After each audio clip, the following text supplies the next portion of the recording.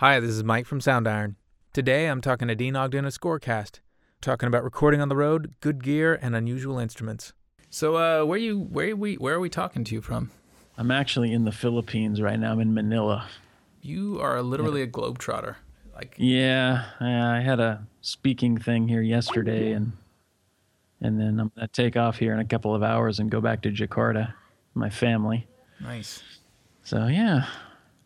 See, hopping over because I think the last time we spoke, you were in South Africa, I think. Oh, probably. Yeah. I spent probably a collective about, I'd say maybe 2.5 or 3 months total there this last year. How did you? Well, I want to ask. Where are you from? Like, where did you grow up? I was born in Corvallis, Oregon. So, which is like, it's like an hour south of Portland, just right down the I-5. And it's just a little college town, about 37,000 people when I left there. That's not too bad. Tiny, yeah. And how did you find yourself becoming such an international explorer? Well, it didn't really start until just fairly recently, the last 5 or 6 years, when I started coming overseas. But I lived in Los Angeles. I moved to LA the week after 9/11 and lived there for full time for 10 years until 2010.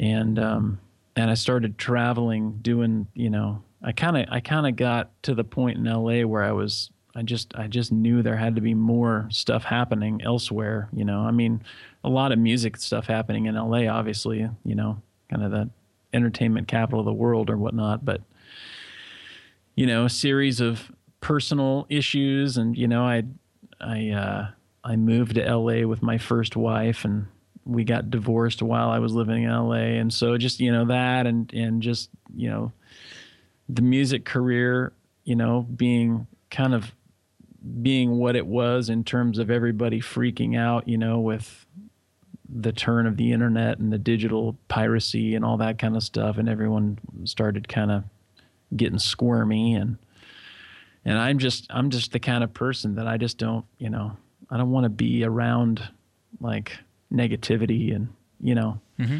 I want to be doing stuff, kind of like kind of how I envision you being, just, constantly, wanting to be better and,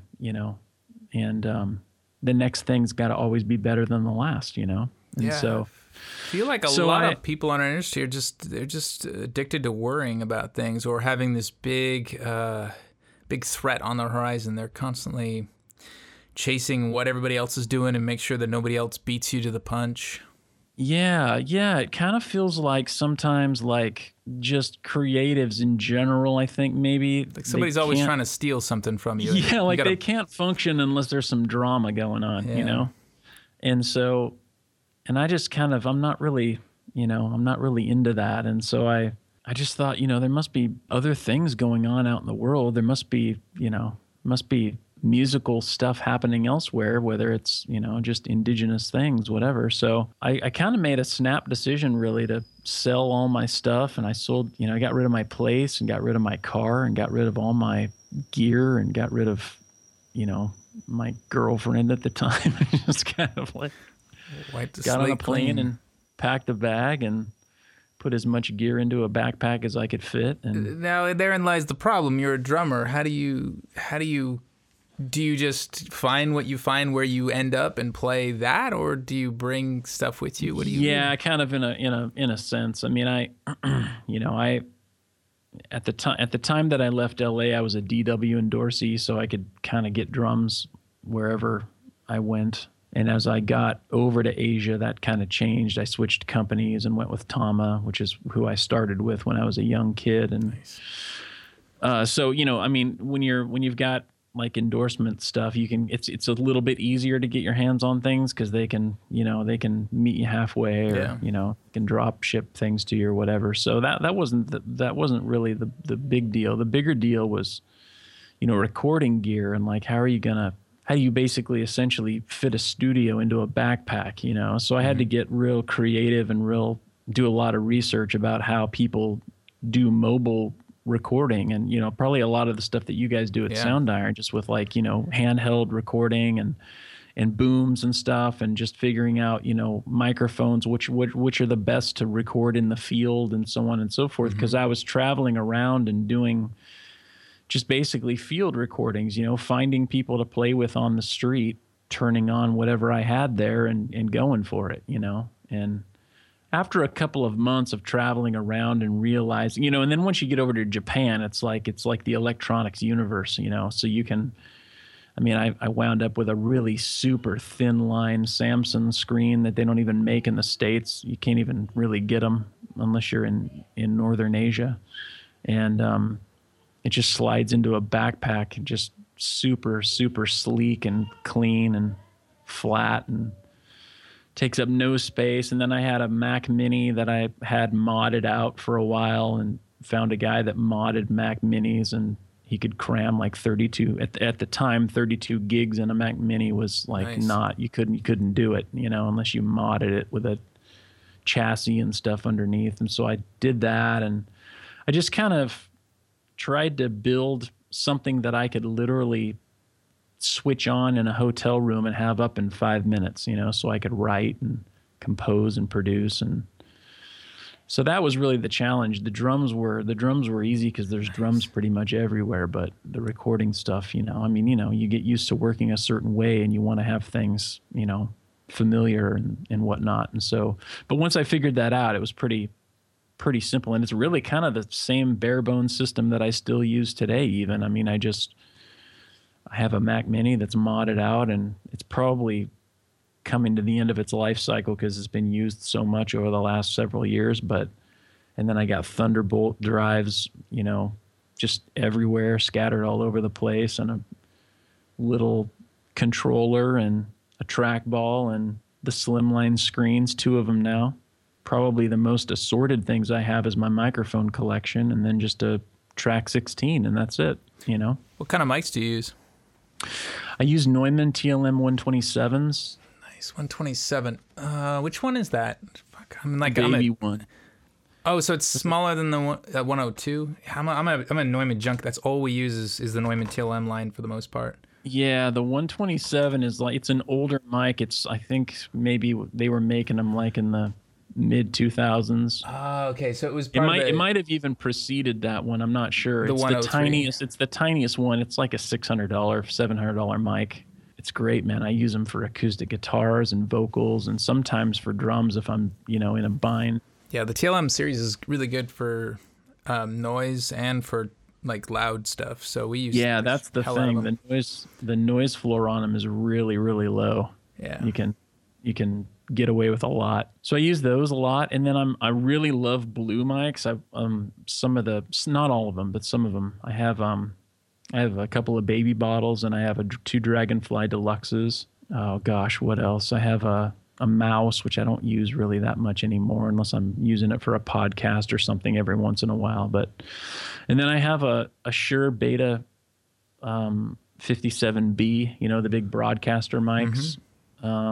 And I got a couple of Royer ribbon mics, and that's really it for, kind of good stuff. And then I got a bunch of junky crap that I carry around just for backups, old Shure beat up, like, 58s and stuff like that. But I use that, and then I use my Zoom recorder a lot, my H4n quite a bit, just capturing things like out when it's just on battery.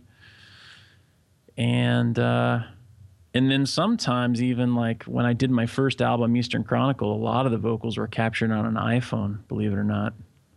And just straight in or through one of those attachment? No, I didn't even have one of those at the time. Like those lav mics, I didn't have anything. I just used the speaker, the mic and the speaker, and just went direct, just live basically. Nice. And most of the stuff I couldn't use, but probably 30 or 35% of it ended up on the album. And after a lot of scrubbing, to get all the birds and pig noises out of it and stuff. And those are the best things. A lot of times when we're doing like our anti-drum libraries, we leave all that stuff in because that's kind of the point, is like it's the weird stuff you find where you are, and God, you've been all over the place, so I imagine a lot of the ambient sounds that you've come across are pretty amazing. Dude, I've gotten some really good. Like when I was at the bamboo forest in Kyoto when I was working on that album in like I was 2012, I guess. I just set it there at the base of a bamboo stalk and just left it there for like an hour and went and got something to eat and came back. This was like way out. Like I walked clear out off the path and stuff out in the middle where nobody was and just left it there. And then in a Ziploc bag. And then, and just got this killer ambience for 48 minutes or something of just this amazing, just no people, no noise at all. It was far enough away from like all the tourist stuff, and just it was great. It was super clear, and I just plugged the Royers into, that Zoom has XLR connectors, and you just stick it in there and just leave them, and it was awesome. Yeah, so I've captured some really cool ambiances and some really cool effects and different different animal noises and turning those into samples and, processing them and doing stuff like that. And it's just kind of another great way to create, just another creative outlet, Yeah. And it's kind of part of the process now where the line between, recording and synthesizing is just broken down, where everything's kind of just this big bucket of paint you can draw from. Right. Yeah. Yeah, it really is. I always kind of scratch my head when people kind of balk sometimes, or, I haven't encountered it lately, but I've definitely encountered my share of people who kind of balk at loops or samples or, things that they haven't actually organically created themselves. And I think, well, it's the same thing. It's like, rather than you going out and doing the work yourself, you're paying someone else to do it. It's like an outsource expense, and you're just, and that stuff is it's all colors for your palette. It's not like, I don't know what the stigma is there. People kind of have a little bit of a hard time sometimes getting over maybe the pride of just, no, I didn't create it myself, or, whatever. But I find that, whether it's a sample library or something I'm using of yours, or, maybe a loop library that I found somewhere, or whatever. I mean, you can run it through anything and just totally mangle it, make it, or not, and just use it as an underbed for what you're really doing on top or whatever. And just, getting creative with those kinds of things and really utilizing them as tools rather than crutches is, a real liberating experience when you're trying to create something fresh. And so I always love finding sound sources that are unique and different, and and like you said, kind of on the dirtier side, that you can hear the person's hand brushing the cloth of their coat or whatever when they're switching frets, or I mean, I love that kind of stuff. There's a piano, I can't remember the name of it, that was just released. I just heard a demo of it the other day. I don't actually own it, but it was like really like rickety, and you could hear like the wood stretching as the person was like leaning forward on the bench to tap the sustain pedal or whatever. I mean, just things like that is really super cool. I love that kind of stuff. Your I think it was the Street Erhu that you guys did a couple of years ago was like that. Yeah, that was had a lot of really cool ambient effects in it that were just incidental, Yeah, exactly. And I mean, that a lot of what we do, we kind of try to have fun with that. And we had a piano, the drinking piano. It was kind of like that.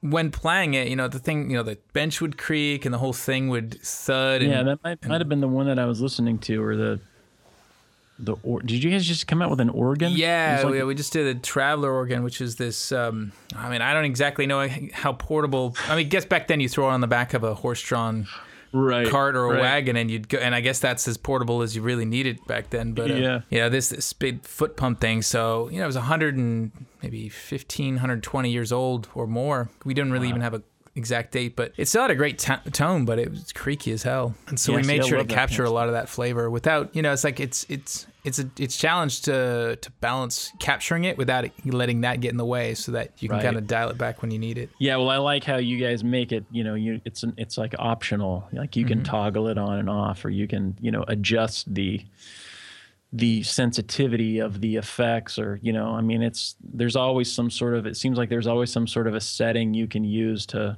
mix in just enough. Yeah. To make it sound real authentic, and that's that. I love that kind of stuff, man. Because there are times when you need a little bit, and there's times when you need a ton of that kind of flavor, and then there are times when you want it clean. Let's move on to what's ahead for you. What's next on the road for Dean? I'm doing a quick little project right now that'll be out for the holidays, and will be out right around the 1st of November. And I'm just wrapping that up now. I'm working with some vocalists, some female vocalists over in like Europe, and Julie Elvin and people like that. And going to turn that out here in just a few weeks, and then the third. I got one more album left on my contract with my record label, and another world music album, and I'm probably going to end up spending either the tail end of 2016 or the beginning of 2017 over in the British Isles area doing that. Probably take off and move there for like 5 months to record that. And so I'm really looking forward to that. That'll kind of be the last of my quote unquote trilogy of, world music projects, and probably the biggest one that I've done so far in terms of logistics and instrumentalists and working with different people and stuff like that. So that one's, that's in the stages of infancy now. It's like planning it and getting the airfare figured out and the logistics of going from place to place. And I've done it 2 times now, so I have a pretty good system of how to do it with as little expense as possible, and try to maximize the locations and stuff. And so that'll be what I'm basically spending the next year and a half on, is doing that. Nice. Yeah. So, and then I've got a television library company that I've had for years that was in the States when I was there. And then about a year after I started traveling, I moved it to Singapore and set it up in Singapore. So I've got 3 or 4 composers over there, and my assistant who kind of runs that, and they do syndicated TV that's like shows that are popular in like Australia and Southeast Asia and New Zealand, for a company called Star World, which is like a Sony offshoot, owned by the Sony Corporation, and they do original programming for that area, as well as syndicated stuff from the States that has to be rescored because of rights, issues. And so we do that kind of stuff there. And so that's rolling, and Scorecast 10th anniversary coming up in January. Nice. So, there's a lot of stuff going on, man. I think it's going to be a fun, little 18-month stint ahead. Yeah. Sounds like it's going to be a busy ride. Yeah. So I think we're in a good spot. Nice. About you guys, what's I'm sure you can't really talk about a whole lot of things, but we've kind of started to relax about all that stuff. So like right now, today actually, we're working on 6-6, the next in our horror series. Oh, really? Okay. And this one's really going to be all about trailer. Well, I call them trailer stingers and effects, but really what they are is just dramatic elements of all types, but like of all kind of flavors geared toward horror. So some of them being kind of acoustic instrument based, and some of them purely sound design based. Awesome. So, wow, it's really the 6th one? Yes, the 6th. Dang, that's amazing. Yeah, we're going to try some new stuff with this as far as features, but the idea will be very easy to use Stinger library. Okay. Stinger and ambient bed. So just, it's weird we actually haven't done this with Sick yet, as far as, just this kind of thing. So we've covered almost every end of the horror world with sound with the series. And we're just wrapping up the death whistle, the Aztec death whistle, which is it's a strange instrument because I wouldn't say it doesn't sound good. Good is not the word. It sounds kind of horrifying. But it fits because it was used during human sacrifice and war. Oh, okay. So, interesting. Yeah, from what I understand, they would make the person who was about to get sacrificed play it. Oh my gosh! To help carry their spirit to the afterlife. So wait, how did you get a hold of one of these things? They're made again. So okay. So the last few decades, they started, kind of understanding what these things were that they were finding, in some cases clutched in the head or in the hands of human sacrifice victims. Wow. And getting the idea of them, and they're monotonal. There's these two chambered clay instruments, and it just creates this resonance. It's just a resonator, kind of in a way like a bird call. Mm-hmm. They're about the size of the palm of your hand, and the one we have is shaped like a skull. And you blow into the top of it, and it just makes this. Well, let me play it for you.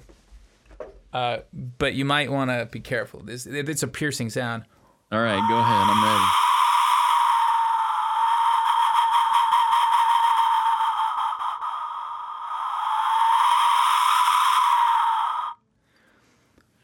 Wow, interesting. It's like it sounds like somebody taking their last breath. Exactly. Yeah, it's like a screeching banshee. And wow. I mean, obviously it's not a note really. It's but right. Of course, so what we had to do with this was just sample it every way we could. We did it in a large cathedral, a couple mic distances, and then dry in a booth. We got percussion on it. And then did a lot of sound design work with it. So just trying to capture sort of the spirit of this little thing. It's just going to be this fun little library. It's great. Kind of for collectors, if you will, for people who are just interested in the weird stuff. Yeah, who just want that weird thing every now and again. Yeah, and so it's a recreation of I don't know if it's considered a religious artifact, but it kind of is. I would say so, yeah. Interesting. So, very interesting, very weird one. And then after that, we're moving on to, we got a lot of other cool little things recorded. We got something like 25 sizes of Noah bell that we finally recorded in a couple of places. Oh, sweet. And I love they're just those raspy, dark sounding bells. Yeah. Yeah. Do you know what those things are actually called? I don't. They're just always called Noah bells here. I think so. Yeah, I've never heard them called anything else. Is there supposedly another name for them, or like an official? I know they're from Asia. Yeah. So I'm not sure. We're gonna have to do a little research. A lot of times, what we do is we see things, we hear things, we get them, and figure out what they are, what to do with them later, because we're just following our ears more than anything else we do. Yeah, we're definitely not the kind of guys who just like think, oh, what's cool now. It's more like, what was that? What did you see today? Well, I saw this thing, and we grab it and then eventually get around to getting it out. You guys should think about, or I mean, maybe you have.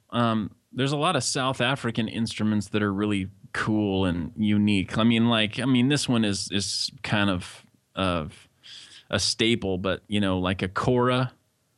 Which is just a little South African, well, Northern African too, but a lot of South African, like a little kind of a cross between a ukulele and a four and like a mandolin. Mm-hmm.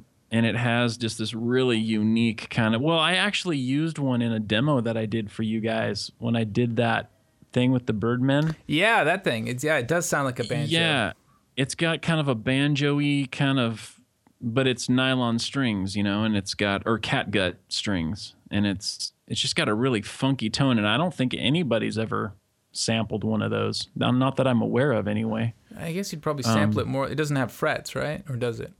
It does. Well, no, it has frets, but they're not frets like you would see like on an acoustic guitar with like a, with the bar or whatever. Mm-hmm. They're scalloped, so they're like impressions in the fingerboard where you put your fingers.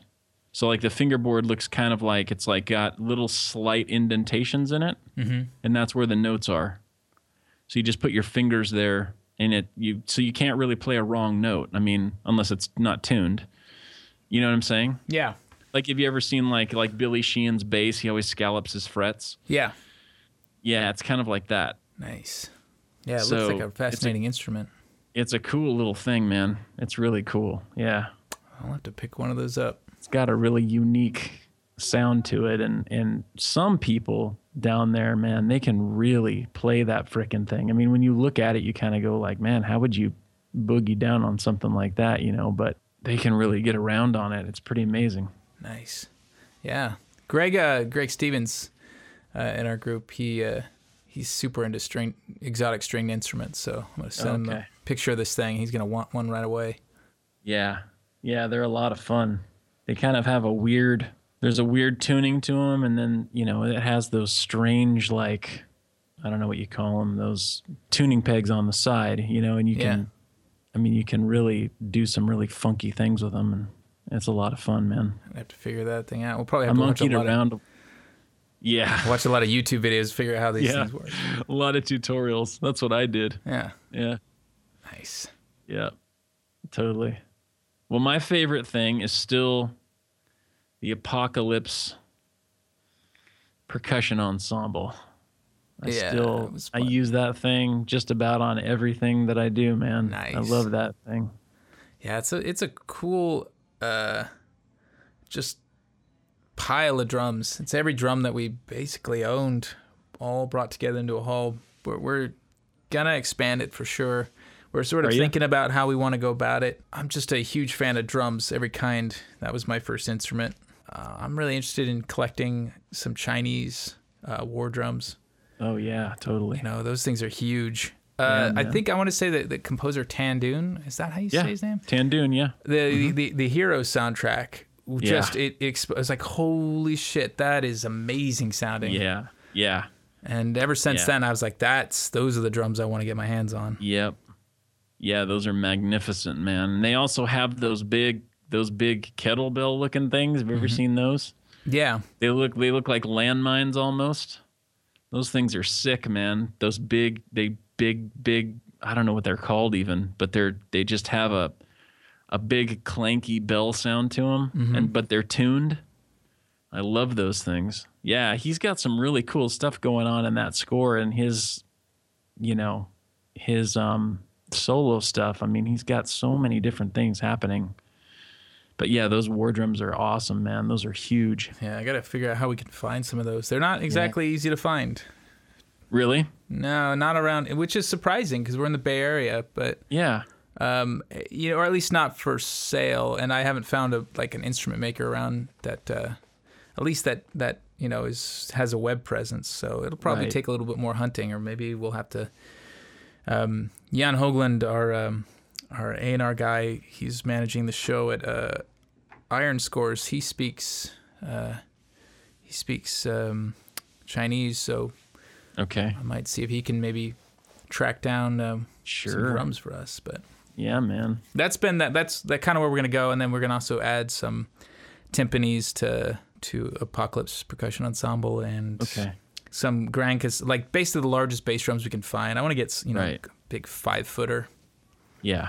Get some crazy stuff like that. Just gonna add some low end to the library. Exactly. That's where we want to go with it. Sweet, man. That'll be great. Yeah, because it's a pretty complete situation already, but that would just be the icing on the cake in terms of, you could use it for everything at that point. Yeah.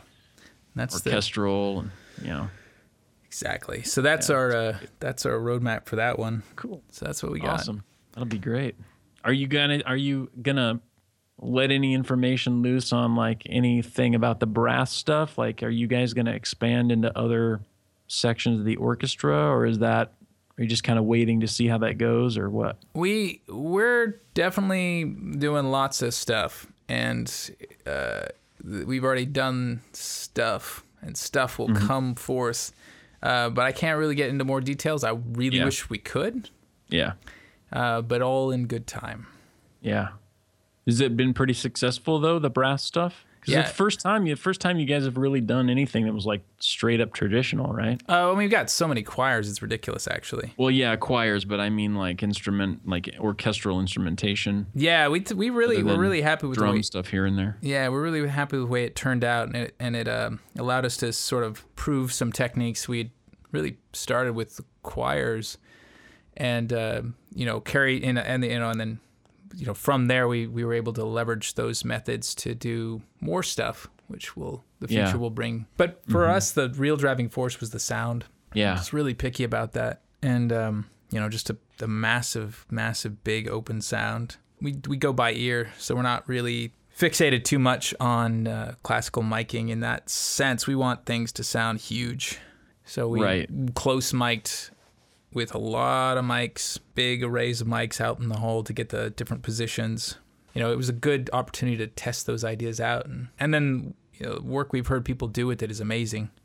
Yeah, there's some really cool stuff floating around with that library. Yeah. I was just listening to your playlist again a couple of days ago, just like, wow, amazing. Yeah, it's beautiful stuff. Your piece was pretty phenomenal there too.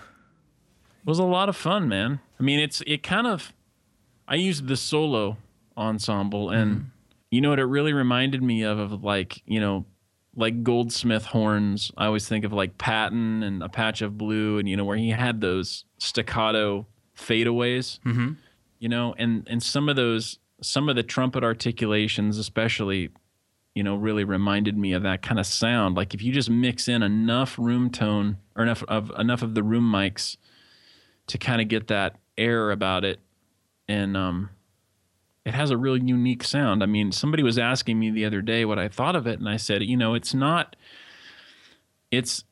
one of those libraries that just has a particular, to me at least, it has a particular feel and a tone to it, and it's like, it's old school kind of. It's like, it's not, because so many libraries are like, they all kind of, I don't know, I'm getting in trouble saying this, but they all kind of sound the same in terms of like the bigness and the Hollywoodness of it, you know?